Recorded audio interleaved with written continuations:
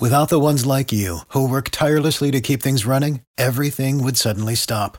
Hospitals, factories, schools, and power plants, they all depend on you.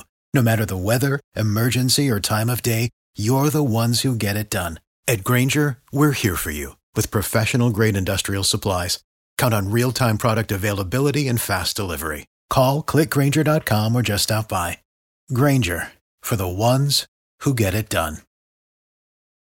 Hot 105, we're celebrating the principles of Kwanzaa, and to explain the history and the principles, we have Dinizulu Gene Tinnie, Abaragani. Ujamaa, and thank you, Rodney. And that is the greeting that we do during the Kwanzaa celebration. Right, and Ujamaa is the principle that we're observing today. This would be the fourth day of Kwanzaa. The principle of Ujamaa, we had Umoja, the first day. We had Kujichagulia, self-determination. And then we had Ujima, collective work and responsibility. And now we have Ujamaa, which is the actual proper pronunciation, cooperative economics. Kwanzaa means first in the Kiswahili language of East and Central Africa. It refers to the first fruits, the first crops of the harvest. The origins of Kwanzaa, the ritual that the whole holiday is based on, is the traditional harvest festival, specifically the Yam Festival that happened in many parts of Africa. It's that time of year where the harvest gets completed, the old yams could be discarded, the fresh yams can be put in and the start of the new year, and then you have a few days of relaxation and visiting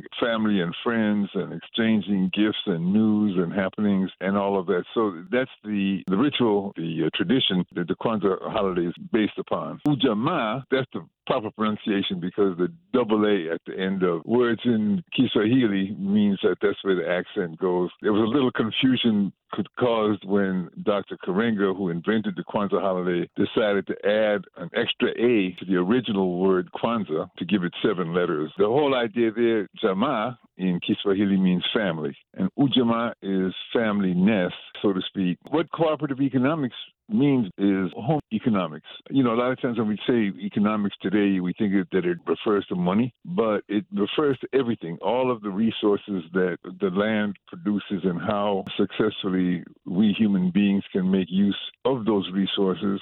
So the cooperative economics is how we cooperate not only with each other, but cooperate with nature. And that's, very timely because, nowadays with, environmental abuse and pollution and all those things, we're awakening to how we need to be in a better, more balanced, more harmonious relationship with the rest of nature as well as with one another. So it's about making the best use, sharing, taking from the rest of nature only what we need so that there will be more, and we allow wealth and well-being to circulate so that we keep the whole tribe, the whole clan, the whole nation healthy. And that's the essential sense of that. Nowadays people, confuse, is it communism, socialism, capitalism, all of those labels that our ancestors had no real use for because they just understood that there was a common sense way of making the best use of what we have to serve the most people. Ujamaa. Cooperative economics. Exactly. Celebrating the fourth day of Kwanzaa, Ujamaa, the correct pronunciation. We're speaking to Dinizulu Gene Tinnie. Thank you for the history and the celebration of Kwanzaa. You're most welcome, Rodney, and honored to be and invited to do this. Thanks again.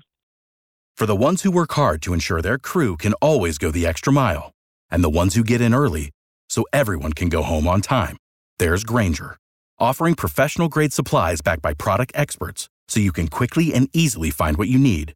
Plus, you can count on access to a committed team ready to go the extra mile for you.